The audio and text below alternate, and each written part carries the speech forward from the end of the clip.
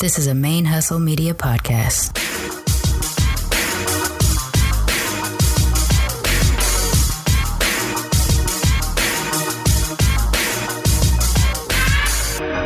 Yo, this is Rashani from the Single Simulcast. And when I'm not making you laugh or making up parody songs, I'm kicking back, listening to Militantly Mixed. Hey y'all, welcome to Militantly Mixed, the podcast about race and identity from the mixed race perspective. I am your host, Charmaine, aka Mixed Girl Maine. And you may notice that this is not our normal Tuesday episode drop. I am going to drop an extra episode this week on Thursday, February 14th, in honor of Black History Month. Earlier this week, I was a guest on Black Radical Queer with host Javia Nicole and my partner in pod in this Main Hustle Media journey. We got together to talk about the Black women in our lives that have had a profound effect on us and kind of molded and shaped who we are as Black women and Black queer women. And I just thought I would share it with my Militantly Mixed audience as well for a couple reasons. One, you'll get exposure to another show that's on the Main Hustle Media Network and show your support across all of our platforms. And two, you do learn a little bit more about me because I do talk a little bit about myself and my friendship with Javia and our partnership as Main Hustle Media family members, I guess. I don't know how we're really calling it yet. So I hope you enjoy it and you'll support her show in addition to this show. And I just jumped on here just to give you a little intro of what's happening because this is a full and complete episode of Black Radical Queer. It is not a co-Militantly Mixed and Black Radical Queer episode. This is entirely Javia's plan and execution, and I was just there as a guest. So sit back, relax, enjoy yourself, and if you would like to listen to more Black Radical Queer episodes after you hear this, we are also on all podcasting platforms just like Militantly Mixed, iTunes, Stitcher, SoundCloud, Google Play. We've recently, both of us have applied for iHeartRadio, but we haven't received those notifications yet, but hopefully that'll come soon. I think both of us are on YouTube as well. So whatever way you're trying to get your podcasts, we are on there. So check out Black Radical Queer after you get to hear this episode. And that's it, y'all. Peace. It sounds like one of the names they would have for a monarch. It's like Queen Javia the First, Black Radical Queer, among queer Negro women. All the way from the A, you listen to my favorite lesbian on BRQ. Hey, stay locked in with your favorite lesbian on Black Radical Queer. Yeah.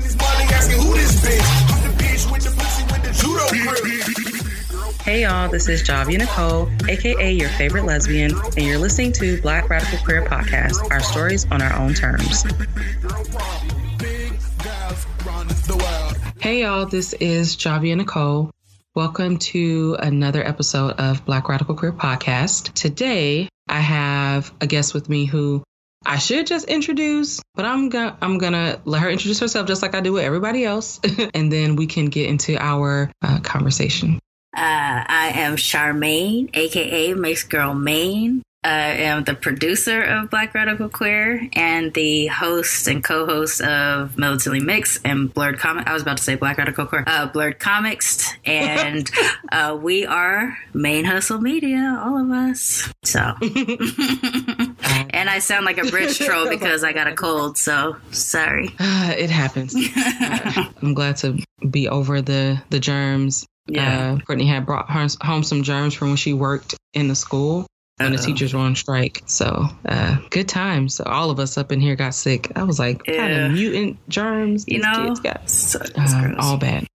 So I wanted to have Charmaine on with me because, of course, it's Black History Month, and I want to have an opportunity for us to talk about folks who have Black folks who have impacted us in some sort of way in our lives, on our journey, whatever. For me, that's just one of the things that I reflect on during I reflect on all the time. I'm Blackity Black year round, but during Black History Month, especially I think about, who's impacted me because a lot of times we see the same people talked about over and over and over. And so I start thinking about folks who I may not necessarily see talked about as much or whatever. So it just kind of puts me in a contemplative headspace.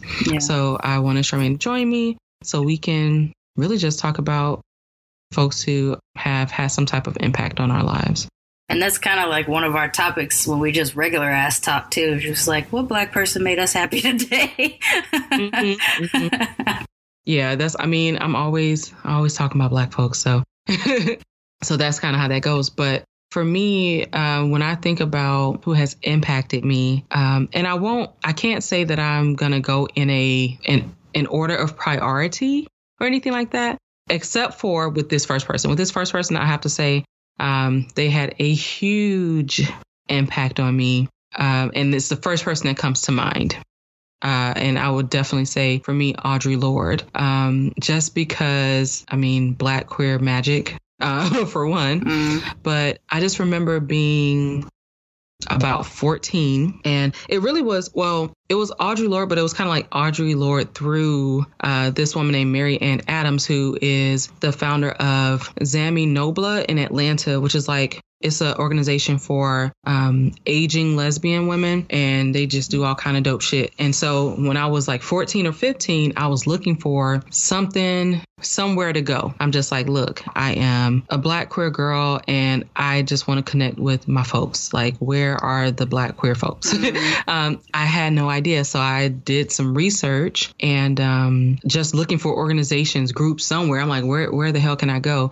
And I stumbled upon Zami Nobla. And I just remember looking it up. At the time, I didn't know it was for older women. So I was just like, oh, get it where you can get it, though.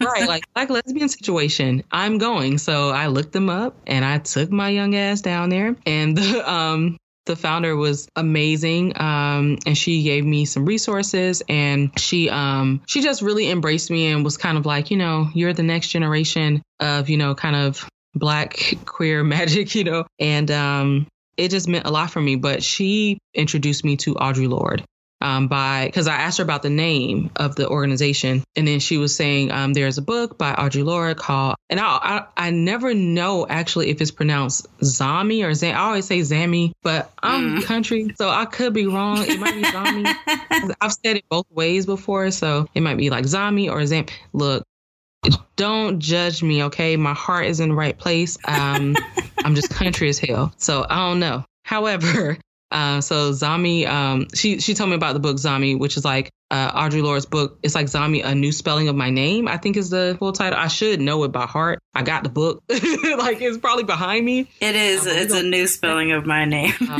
Spelling of my name. And so she told me about that. And I was like, okay, cool. And she gave me a copy of the book to borrow. And it just was a game changer for me. And so later on, when I was grown, I ended up buying the book. I went to Bus Boys and Poets in DC and ended up buying a copy of the book because I wanted to specifically get it from there and get it from a Black owned, blah, blah, blah, blah. Yeah. So but reading that just gave me a lot of hope as a young Black lesbian, as well as a writer. And I felt it was just the first time I felt really connected to someone who was also Black and queer. And I just felt some things. I felt like I could see myself in certain things, even though, we had the generational differences. I still felt like the emotion or just kind of the core of things that she would express about herself and her identity really resonated with me. So that's, my first person that I'll mention. All right. I do have a list that I've been kind of working through of regular ass people in my life. But since you mentioned a popular figure, I'll start with my popular figure. And then my next ones, I'll go into people in my actual life. That's what I plan to do. Okay. I plan to let me talk about the more, but my regular folks too. Right. So for me, and even though she probably does get brought up often, but maybe not often enough for my taste, my Black woman that had the most impact on sort of my militancy would be Angela Davis. And I have a funny story, which I have told on a couple of shows before, so I don't know how many times it's actually made it into Militantly Mixed or whatever, but I had a poster of Angela Davis on my wall when I was younger. And I think when I was younger, what resonated with me was that she was so light skinned and hella Black, and I was light skinned and hella Black. And then she was just so dynamic, but also somehow mild mannered when she spoke, even though she spoke with so much fierceness. And this is also, I'm growing up even into my teenage years, pre-internet and everything like that. So it wasn't easy to get footage of her often, but if it came on something, and honestly, like my first access to video of her was like PBS, some documentary or some shit like that, whatever, you know. So it was little things here and there that I would get a chance to see. I had a poster of her on my wall and everything like that. And she was just someone that I was like, I felt like I could understand a person that was willing to break laws with good intention. And for like, you know, for like a greater good type of situation, I understood that. And it also played into my interest in comics, of that kind of sense of justice of like, sometimes you got to overthrow the establishment to make things right. And so she was someone that always, like, everything that I could get on her, if it was like a book on tape or some kind of bootleg recording that somebody had, I was just like gobbling up stuff about her. So when I went to UC Santa Cruz for my bachelor's, and at the time that I started there, I did not know she was a professor emeritus there. And I had this class that I used to go to. My class was Poor Taste Cinema. And in that class, we studied blaxploitation. We studied Roger Ebert and what's that guy's name? There used to be these movies in the 70s that were like these big titty white movies or whatever that were really trashy. That were really popular in the 70s or whatever. So everything that was in this particular class was like exploitation type films, regardless of whether it was race exploitation or whatever. And it was a big stadium seat classroom and like 600 seats in this classroom. But I would get there early because my other class let out early, and I would get there, and the woman that was teaching in that classroom before my class, there was just something about her, and I was just drawn to her and gravitated to her. And then I started to notice how familiar she looked, but I couldn't place her. I kept saying, like, she looks like someone who I knew when she was younger. And so I'm like scanning my Rolodex thinking she's someone I know in real life, because I went to school in the Bay Area, and even though I grew up half in Northern California, half in Southern California, depending on which parent I lived in, my Northern California span was like Sacramento, Oakland, San Francisco. We were there all the time. So I thought she's probably someone that's in my mom's circle, and my mom was a hairstylist and stuff like that. So I was like, maybe she was someone my mom used to do her hair or whatever. And it was months and months. And this woman was so dynamic. And I just like, sometimes I'd rush to get to class early just so I could sit in the back of her classroom and listen. And it was really like a socialist type of thing. There was like a lot of liberalism and ways to improve government and stuff like that. It's still not clicking. Don't know what was wrong with me back then. And then one day she's walking up the stairs leaving the class, and we make eye contact, and I'm almost about to say to her that I think I know you, but I don't know how. But I chicken out. I don't know why. I chicken out and I sit down, but she acknowledges me. She like smiles and nods, kind of like, you know, she's seen me sneaking in her class the last few weeks or whatever. And so I sit down. I don't say anything to her. And that same day, my teacher is trying to teach us something about setting a scene or whatever, because I went to film school. And he's like, so, okay, let's say this classroom is a scene. You got the teacher, the podium up front. You got the students milling around. You got this guy asleep in the front row and blah, blah, blah. And he goes, you got the Angela Davis writing on the wall. And my whole world just collapsed inside of itself. Like, because then it all made sense. What she was teaching, who she was. Her face was an older version of a face that I knew as a younger woman, because I had her younger woman picture on my wall when I was a teenager, just all kinds of things. And after that, like it made a little bit more sense who she was. And when I would sneak into her class early, she never bothered her that I did it. It was always obvious that I did it because I opened the door and it was a really loud door. She never, you know, she was never bothered by my presence or me sneaking in or anything like that. And but in terms of her impact on my life, it was just that watching her, whatever I could when I was younger, whatever video footage I can get of her, whatever article of hers I could read, she was teaching me that it was okay to disagree with the government, that it was okay to fight for what just seems like basic human decency and things like that. Mm-hmm. And it is important to me for some reason that she is a lighter skinned woman who was still super blackety black, because it made me feel like I wasn't so out of place in my sort of racial ambiguous blackness to be able to be black as fuck and not have anybody be like, you know, you can't do that. And I'll be like, well, Angela Davis and I are about the same color, so shut up.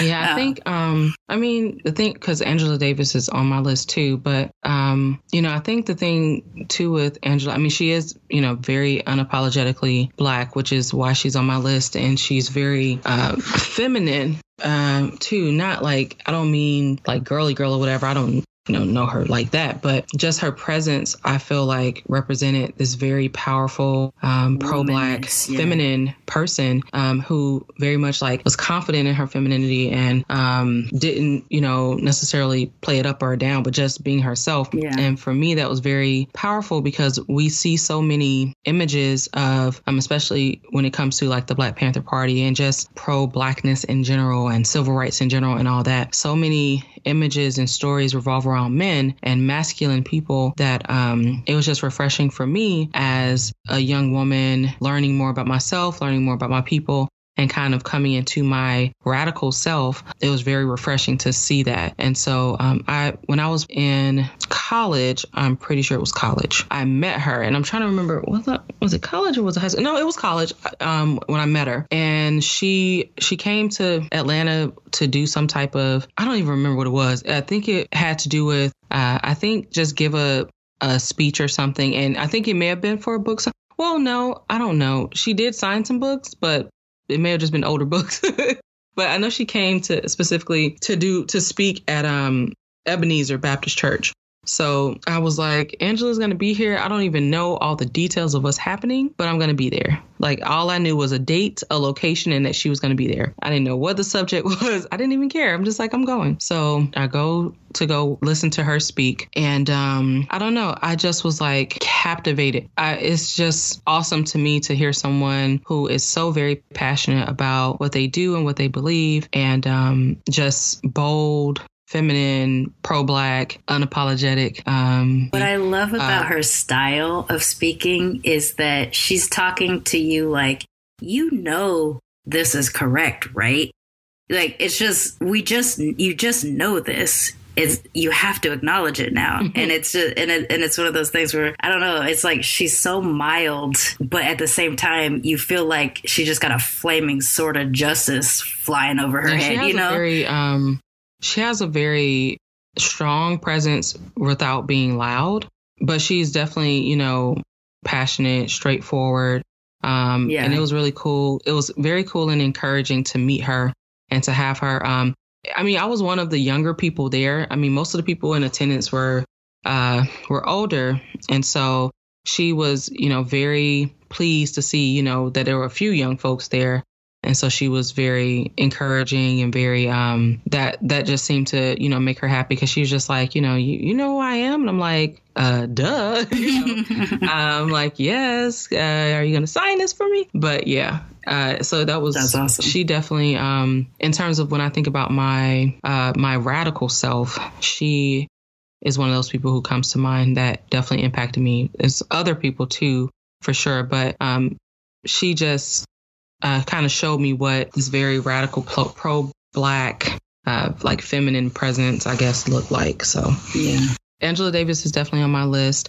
Also, other people who really impacted, I won't go into anything like long drawn out, but some of the other like known people who impacted me, I can say like as a radical person, would definitely be Marsha P. Johnson, Fannie Lou Hamer, definitely Nina Simone. Like, there are a lot of and a lot of Black women or Black femmes, Black, all of that, who really kind of informed what it means and looks like for me to be radical.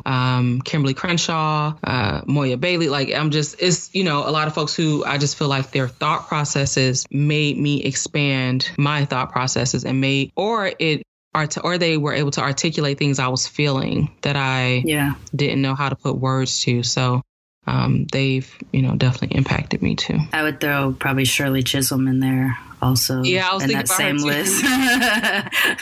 So, like, once you start naming names, you're like, oh, and then this woman, and then this woman, and it's like Shirley a G. Oh my gosh, Shirley the Dawn. Right? She came in here. She just was not taking. She wasn't suffering any kind of fools ever. I love it. I love that kind of demeanor. Something that I love about her is her demeanor and how she's very like her demeanor is very badass. Similar to Maxine, but, you know, that kind of just like, I said what I said, you know, kind of, like, I said what the hell I said, sit your ass down. Like, she's like, you don't got a chair for me, I will drag my own chair in the room, and we are going to deal with it. I love that. Just that cocky. It's kind of like cocky. I've been saying, especially more lately, I'm like, oh, I love Black women doing cocky ass shit. Being like, just do that, being bold and being taking up space in a major way. I'm so here for it. So I love that. Same thing with Fannie Lou Hamer, just shutting it down. I don't know. I'm just like, these women just, I can't. Yeah, I mean, it's funny too, because I've gotten to the habit now of writing down the quotes or having the quotes just in my eye shot.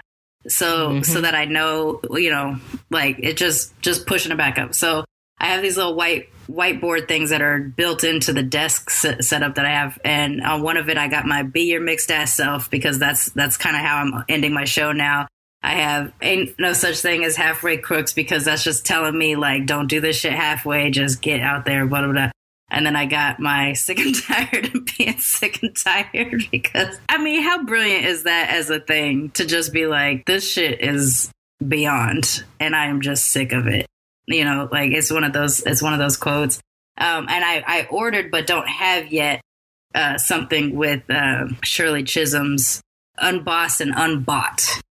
So, and that's going to be added to my collection. And it's just like constant reminders of being a woman that is not here to stand in the back, like right, no, and not under anybody else's control. It's like I run my own shit, you know, that kind of thing. Is just I love it. I'm just so here for it. Yeah, I mean, anything that's trying to get as a barrier to me as a woman of color, as a mixed woman, as a pro-Black mixed woman, as a bisexual polyamorous woman, as an atheist, like anything that's trying to block that, I'm just not taking it anymore.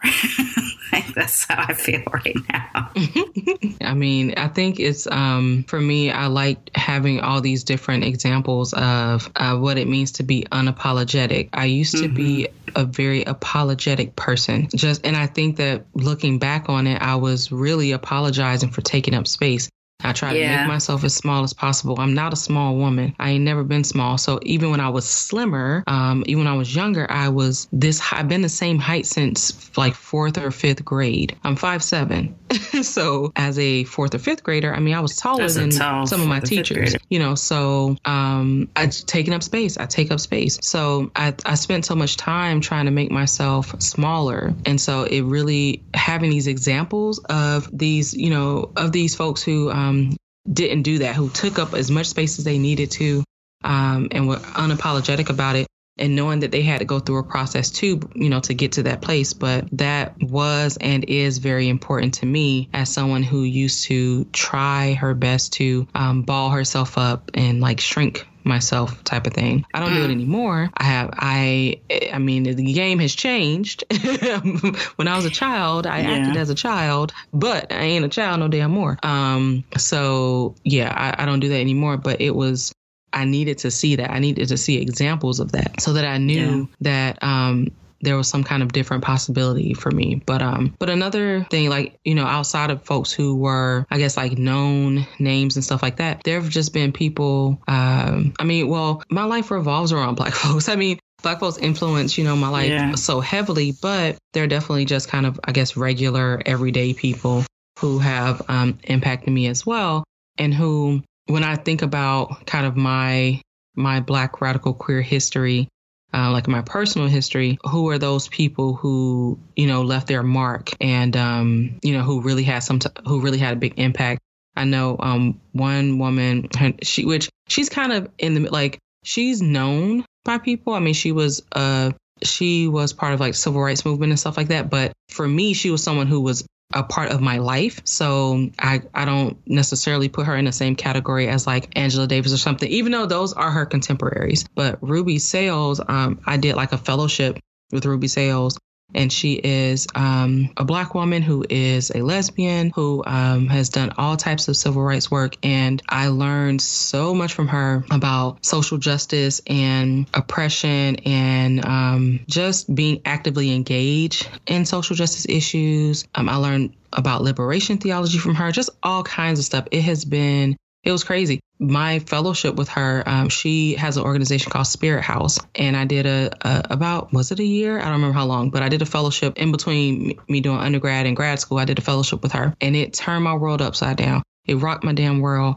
There were so many things I didn't know about Black history. And so, I mean, we were in that mug, like falling apart. Like we were just like, everything we know is a lie. You know? It was just a mess. I mean, like crying, like I can joke about it now, but at the time the shit was not a game. Like, I mean, bawling, just finding out information we didn't know that she, you know, helped facilitate us, you know, acquiring all this knowledge about our history. And we would be up in there crying. I mean, like sleepless nights, just crazy. It was just crazy. And I was never the same. I was like, I can't ever. I was already like in the early stages of my radicalism or whatever. But that right there was a game changer. After that, I was like, oh, hell no. Like, as I've started saying, I'm like, y'all got me and my ancestors fucked up. I'm not here for it. So that just kind of at that point, I'm like, okay, so it's a wrap. Fuck all of this. Like, ain't no, you know, being quiet, not taking up space. Like, I'm shutting it all down. So that was really like a game changer for me. Nice. For me, in terms of people in my real life, and like you said, no particular order, just kind of thinking it through. I had this, there was a period of time when I was growing up in the church, even though I was an atheist the entire time. And I had an abusive situation with my father. Like, my father went from drug dealer daddy to crazy born again, hardcore involved in the church, like the same level that of energy he put into addiction, he put into being a born again or whatever. And he also got like way more abusive after this stuff or whatever. But the church that we went through at the time was called Artesian Well in Long Beach, or it was in Compton. I don't remember if we crossed the border to go, actually, because I was young. But the pastor and his wife, Pastor Norman and Mrs. Norman, she used to take the girls that were kind of coming into teenagedom or whatever aside on occasion and sort of give us these paying attention days. I don't know how else to describe them. It was like, at first she would kind of do it in groups. You know, it was sort of apart from Bible study or whatever. It was just sort of like a handful of the girls that are about 11, 12, 13. And she'd have just sort of a nice day, like a nice meal, a fancier meal than we would be accustomed to where we grew up, or, you know, something like that. A day where we just got to sit around and talk to her, and she listened and she acknowledged us. And it may not seem like a very big gesture or whatever, but I remember I was so miserable living with my father, and I had such a terrible relationship with both him and my stepmom that there wasn't a lot of places where I felt full safety. And in Mrs. Norman's house, or just those times when she'd pull us aside at church, or at least like after a sermon or whatever, if we went over to her and she spent time with us, she just talk to us like we were important and that we mattered. And she would compliment the things that you weren't used to getting complimented on, you know, whether it was just like, it's hard to really get into how it was. It's not like I have specific memories of things that she would say, but just that she paid attention. And that was such a rare thing. You know, we were so easily disregarded as little hood kids, you know, little ghetto kids or whatever.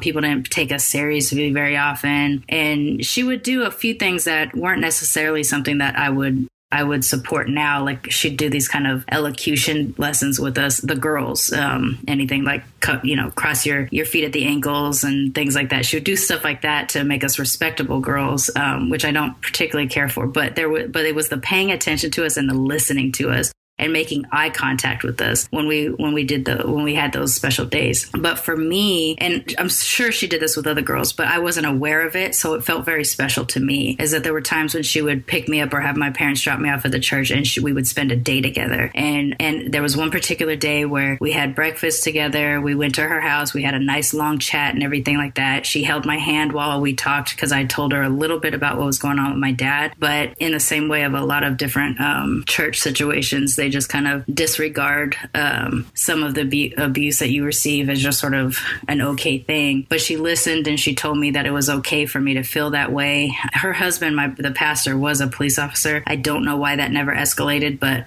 whatever, that was what it was. But at the end of the day, she went through her closet and she gave me one of her really nice coats. And she had done this like once a year. She would give somebody a nice coat, but this year it was my turn. And I felt adult for the first time. Like I felt taken seriously as an adult for the first time. And it was one of those things where it's not like a huge groundbreaking, shattering type of thing, but for a whole day or whenever I got a chance to spend with Mrs. Norman, she made me feel like I was important, that I was worth listening to. And then she gave me my first adult coat, which I got to wear.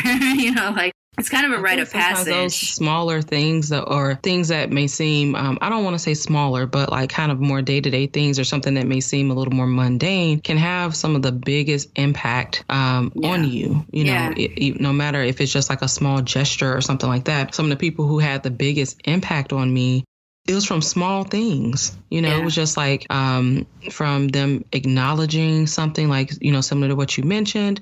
It's, being seen, something that actually that Courtney brought up to me recently is about, and it was in regards to like her career or whatever, but she mentioned about feeling seen. And so I've been thinking about that a lot because visibility is so important. And for me and a lot of things that I do, like the podcast, but even when I was modeling and all that, my motivation, and when I was doing photography, my motivation was visibility, increasing visibility. When I did photography, I wanted to show my goal of a Black woman through the eyes of a Black woman. I didn't want it to be through, the male gaze or anything like that. I wanted it to be through, from my perspective as a Black woman viewing Black women as subjects and not objects.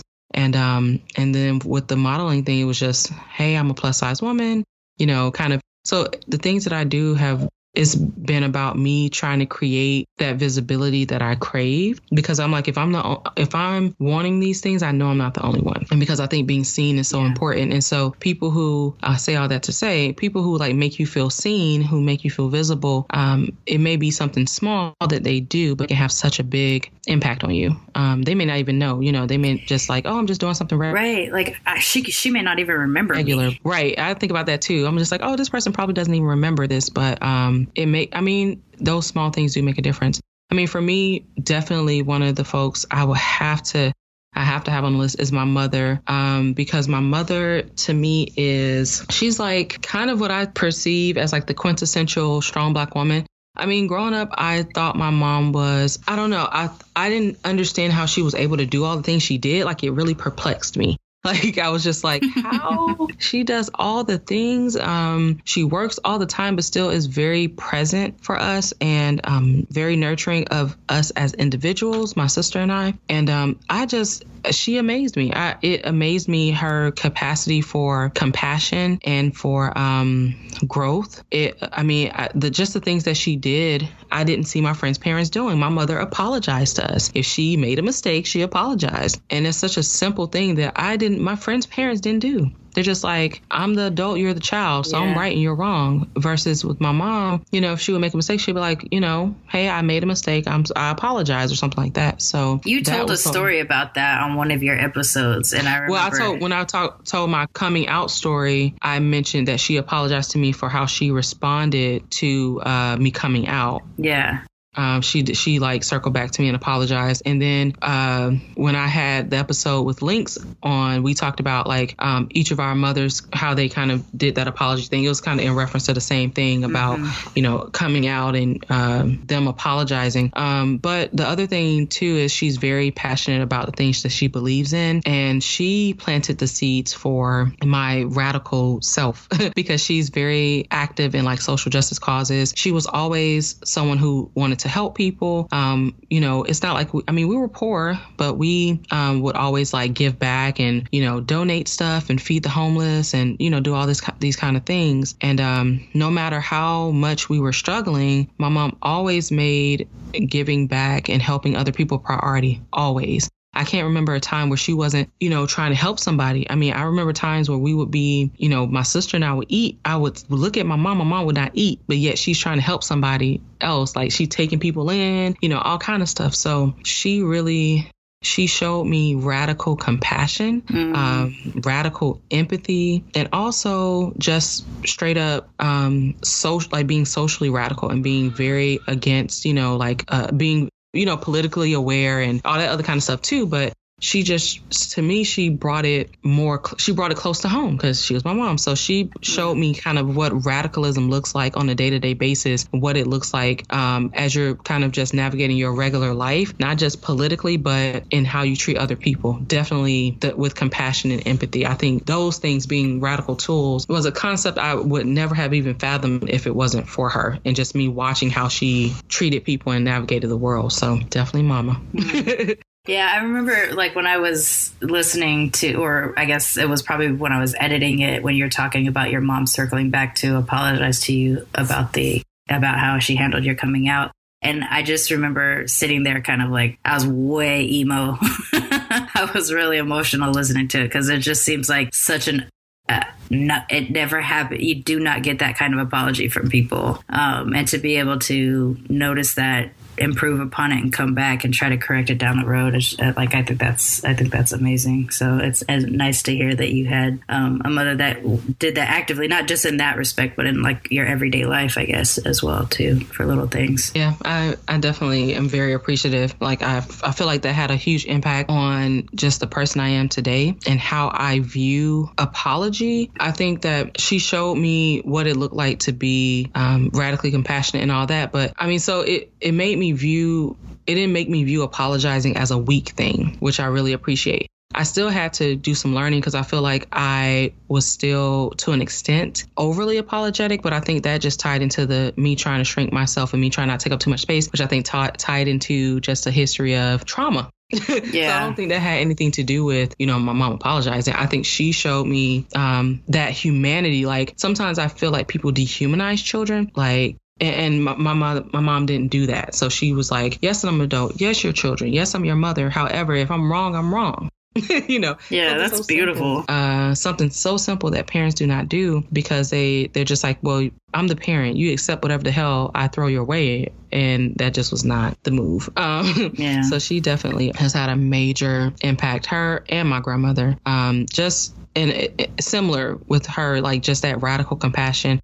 Always taking people in, always being like a safe space for people, like the safe haven. And I recognize that I do try to do that. And that's probably why I'm in the field that I'm in. But to me, that, it's like showing the nuances of radicalism, because I think that people, when they hear the word radical, they attach it to politics. And it is politics, but like I say, the personal is political as well. So it's about how you personally navigate through your life, too. And so that's why when I say radical, I don't just mean like I'm radical in terms of going against, these oppressive systems. Yeah, but also radical in terms of empathy and love and compassion and self-care and all that kind of stuff. And I think that it can apply across the board, just being true to yourself and being unapologetic. Yeah. And that's something that you kind of taught me, which sort of segues into my next person. You say things like that about how, living your everyday life is radical. You and your wife walking down the street as a, out in the world couple is radical.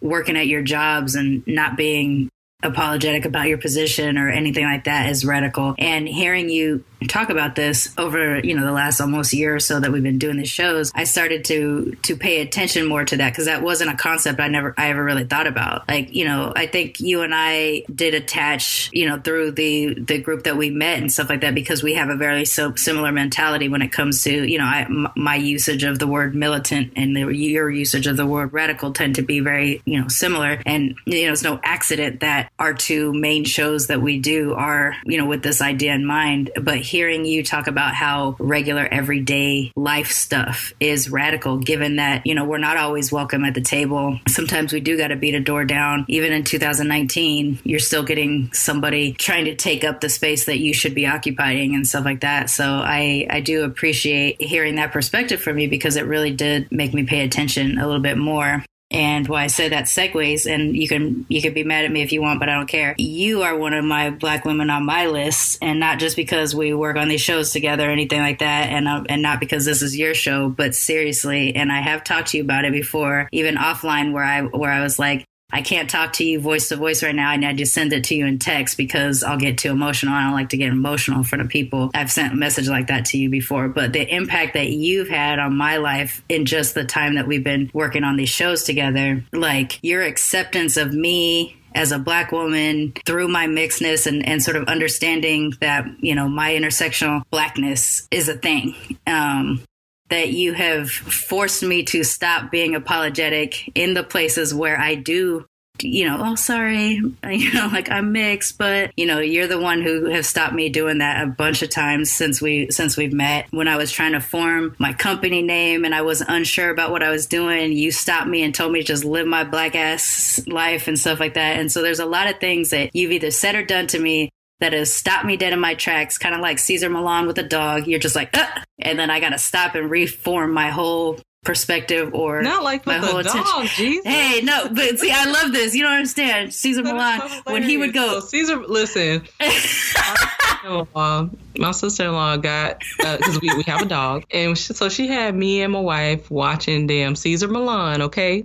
So I know who he is, but it's just so funny that is the comparison. Well, see, this is why I say it, because when I used to be like obsessively watching Cesar Millan, and I've not owned a dog or anything like that, but I have used his method on people so often, and it fucking works. Oh, but he does that thing where you just like, you stop them in their moment, and then they got to stop and think. And so like he does that shit kind of thing, right? Where he kind of like puts his little hands in their neck.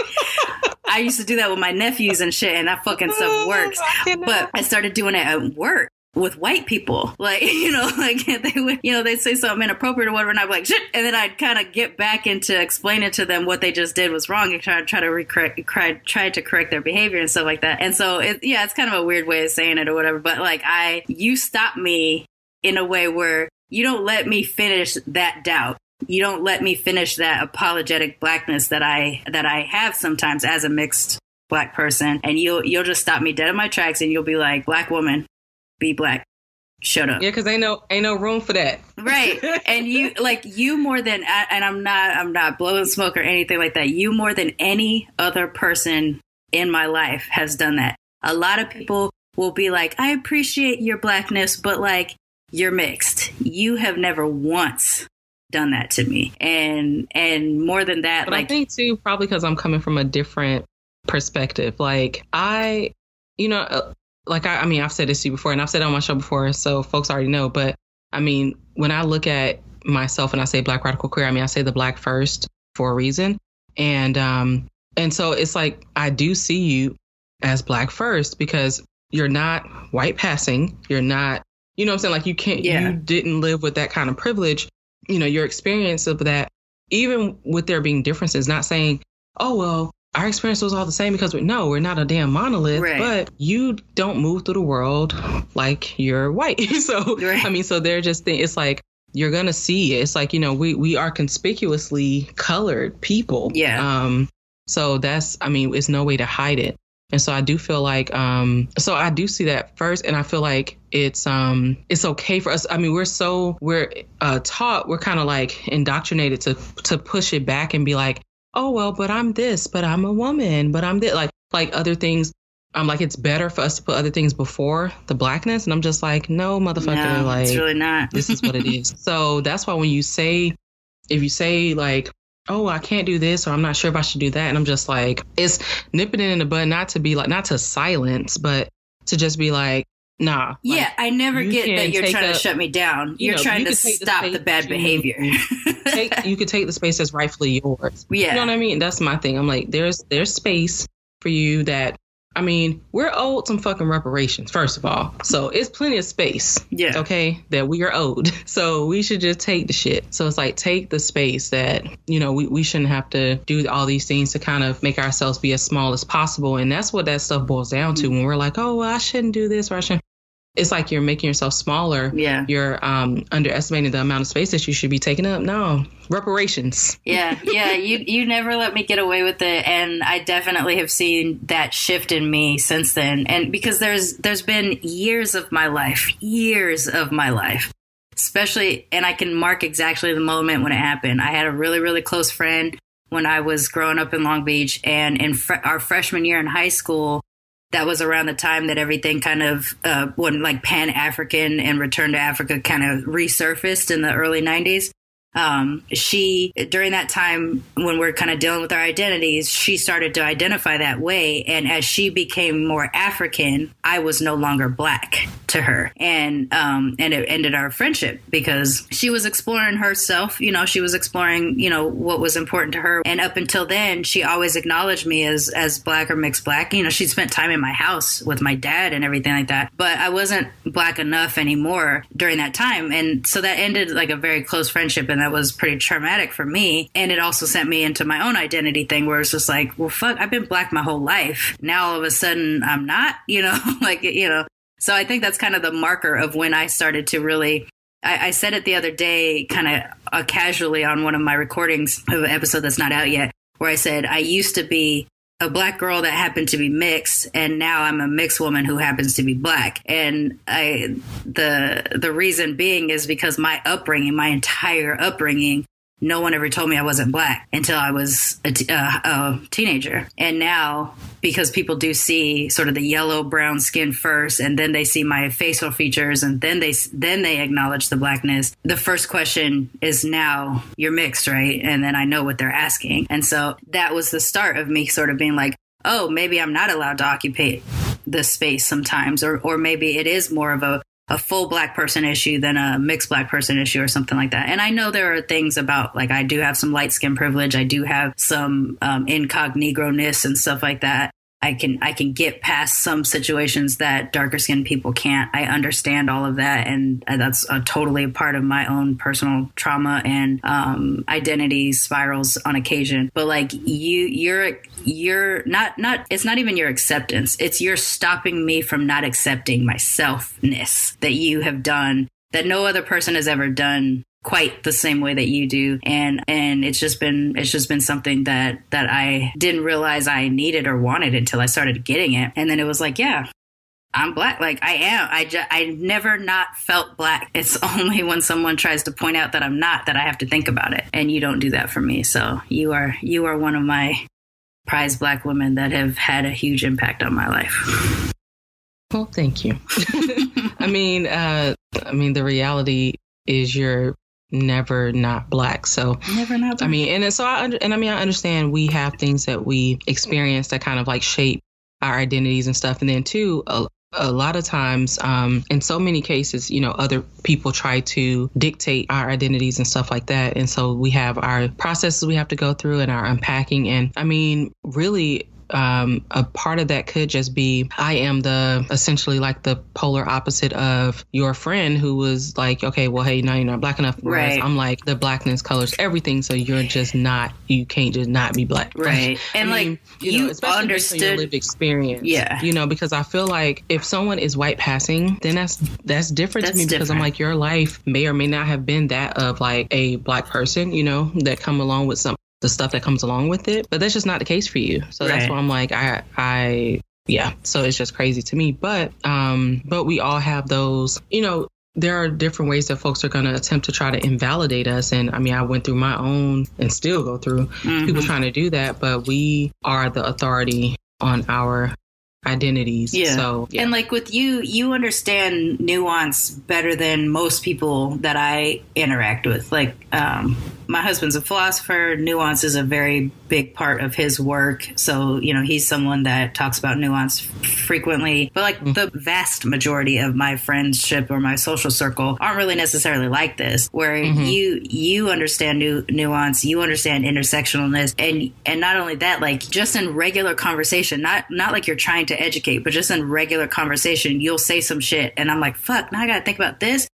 Because it makes me realize I wasn't detecting a nuance or something like that, right? Which is great about having friends that can do this kind of stuff for you. But like there have been times when you say something and I got to get off the phone or the Skype or whatever, and I'm walking around and Tree's looking at me like, what now? What'd she do to you now? Like I was she got me. Okay, you know what? She got me thinking about podcast. Okay, let me tell you, listeners, if this was on video, I would look dead into the camera right now. Okay. This will be the moment where I'm like, listeners, I'm talking to you.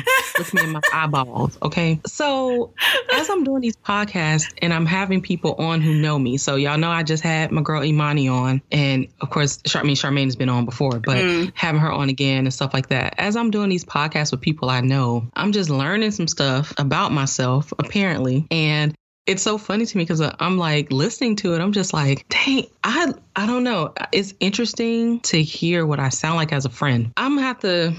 You ain't got no work to do about it because listen, I don't think it's bad, but it's just interesting to me because I feel like there are some similar things that y'all have expressed in terms of the impact, and it's just very interesting to me that I just didn't think about. Yeah. So I'm learning things about myself. So that's why I'm like, listeners. This is what happens. You do a damn podcast and then you have people on who know you and shit, and they be talking about stuff y'all done been through and get conversations y'all done had and all this kind of, So then they be telling you about yourself on the air. So then your listeners know. So yeah. Yeah, so you fuck me up sometimes, but in like the best way, because I come out of it with a whole new thing. A whole new way. Like I dig it. I don't care what you say. I dig it. It's just so interesting to me to hear. But there's a reason why I'm not someone who calls everyone my friend or anything like that. But it's just when it comes to my people, I am all about that go hard life. Like, yeah, I am absolutely down to ride. I'm down to fight. Do I need to bring weapons? Do I got to pack a lunch? How long is this going to happen? You got a coat? I can bring an extra hoodie for you. Like what you need. Right. I'm just always down, like, as I say, down to ride. But also what I know about myself is that I'm very much an advocate, which is why I do the work I do. Like, that's why I have the career field I have, because I'm just about that life. I'm just like, what you not gonna do? And sometimes you advocate when it comes to me, like for my friends, sometimes like I will advocate for them, like against their damn self. Sometimes if it's something that's like self-deprecating, or I just feel like they're kind of underestimating themselves or minimizing or whatever. Even in my relationship, like that was one of the things earlier in me and Courtney's relationship. I'm like, don't dismiss how you feel. Hold up. Like back up, that kind of thing. So I don't know why that is my inclination, but I do that with folks, and I don't know. And you're really consistent too. Like it's definitely, you can tell. Actually, calling yourself an advocate that's a good way of describing you, because you're consistent in these things. Like even something that seems like a throwaway, let's say I just say something like, whatever, throwaway, blah, blah, blah. And you're like, whoa, hold up, rewind. Let's get back. There's power in words. There's something in that. Yeah. There's power in the things that we say and the things that we write and all that. That stuff matters. And it's like sometimes I'll think about the things that have impacted me and that stuck with me. And I'm like, I'm 30 years old. I remember this thing this person said to me when I was 6. Why do you know what I mean? Like that kind of stuff. I feel like sometimes we embody those things. Like if we say something negative about ourselves, like I used to always say, because this is what I thought was to be true. I'm like, oh, I'm such a moody person. And that's what I thought. Not knowing that, no, bitch, you're depressed. Like you have depression. This is one of the ways to manifest, but I didn't know that. So I'm just like, damn, bitch, you moody. And there were things that came along with that. There were connotations that I associated with being quote unquote moody. And I judged myself a little bit or whatever. Not a little bit. I judged myself. And I was just like, you gotta stop doing that shit. Like, so the conversations I have with with folks is the same stuff I tell myself. I check myself. And I'm just like, I don't, because because I feel like me putting that out only made me manifest it more. I'm just like, because I believe it so strongly about myself that it just really becomes, me. And it's like, that ain't even you. So I'm not claiming that for myself. So it's kind of that kind of thing. Like, I don't feel like we should claim these negative things for ourselves. Sometimes it's just shit that's been perpetuated that we've taken on. Like, we may not in our core, like, really feel that way, but we're so used to thinking that way that we just think it's true. I second what you say. I guess we'll end on that note, even though to me it's probably going to sound narcissistic because we're going to end with... You didn't do it. I did it. And I talked for a long time. So...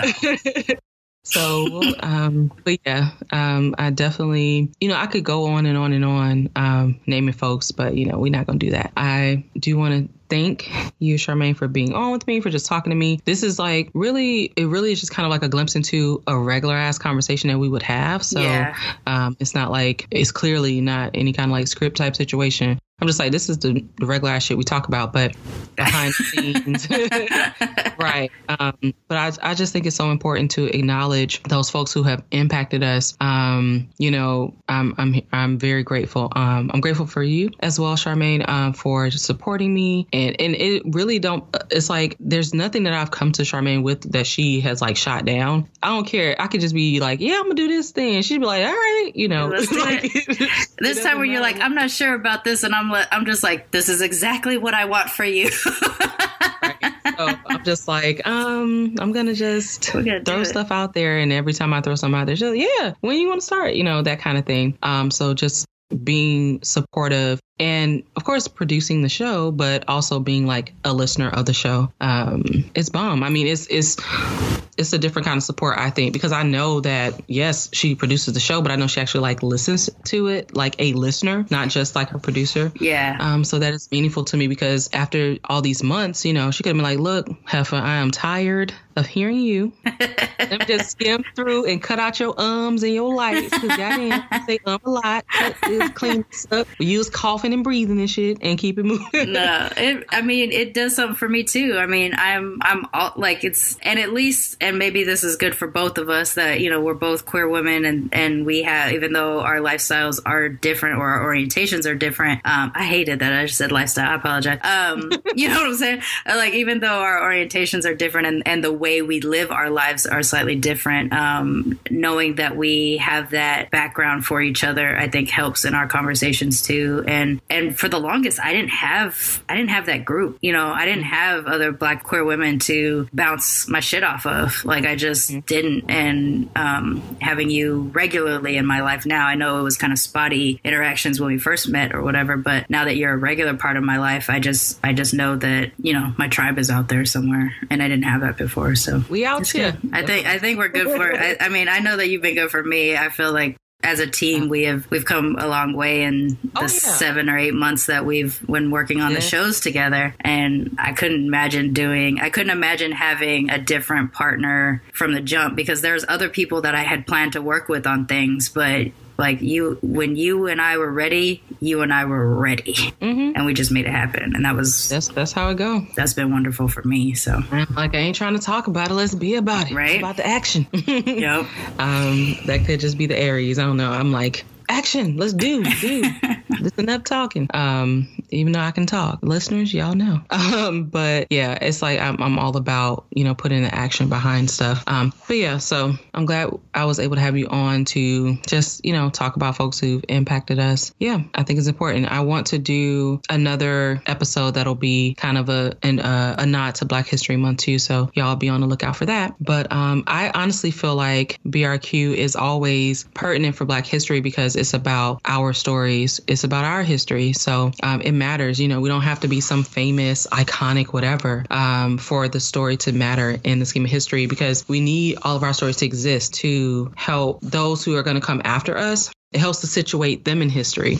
It's because of those people whose stories that we know now that we're able to feel some type of grounding and feel rooted in something that happened before us and not feel like some sort of anomaly in this Black radical queerness. And so for, my listeners, for my guests, for, folks who are, a part of this, we are that for someone else. So I think that just by existing, we are continuously creating Black history. So I don't feel like, it's only something that's like a month type of thing. I mean, I'm Black all the time.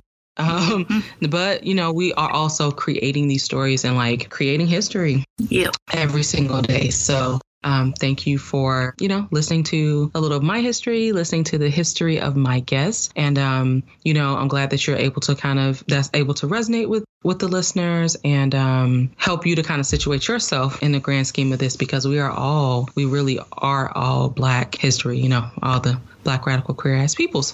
All right. So that's it. Thank you for tuning in to another episode of Black Radical Queer Podcast. As always, I'm appreciative. I see the steady growth. That is awesome. And she lying. It's hella growth. It's fast growth. It really is awesome. And I'm excited to get more interactive with my listeners. I want to get to know you all. I want your stories on your terms. And I want for you, to have more engagement. So thank you for listening. And I appreciate all of my BRQ family. And tune in next time. I look forward to kind of engaging with you all more and as time goes on, so we can be more connected and I can share your stories and we can keep getting to know each other. All right, y'all. It has been real Black and real. All right, I'm out. Black Radical Queer Podcast is all about intersectionality and Black queer folks sharing our stories on our own terms. We navigate an array of identities, and BRQ is an outlet where we can see the spectrum of those identities reflected, explored, and celebrated. Black Radical Queer is a Main Hustle Media podcast hosted by Javia Nicole, produced and edited by Charmaine Johnson. Music is by Publicity. You can find us on social media by looking up Black Rad Queer. It's BLKRADQWR.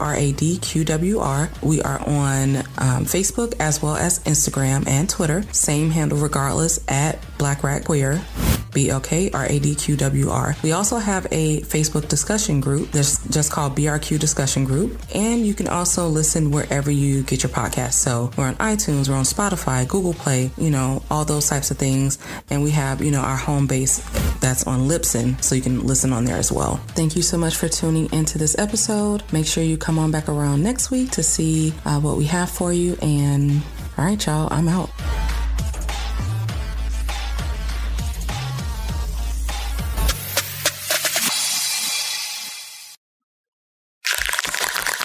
Main Hustle Media. Turn your side hustle into your main hustle.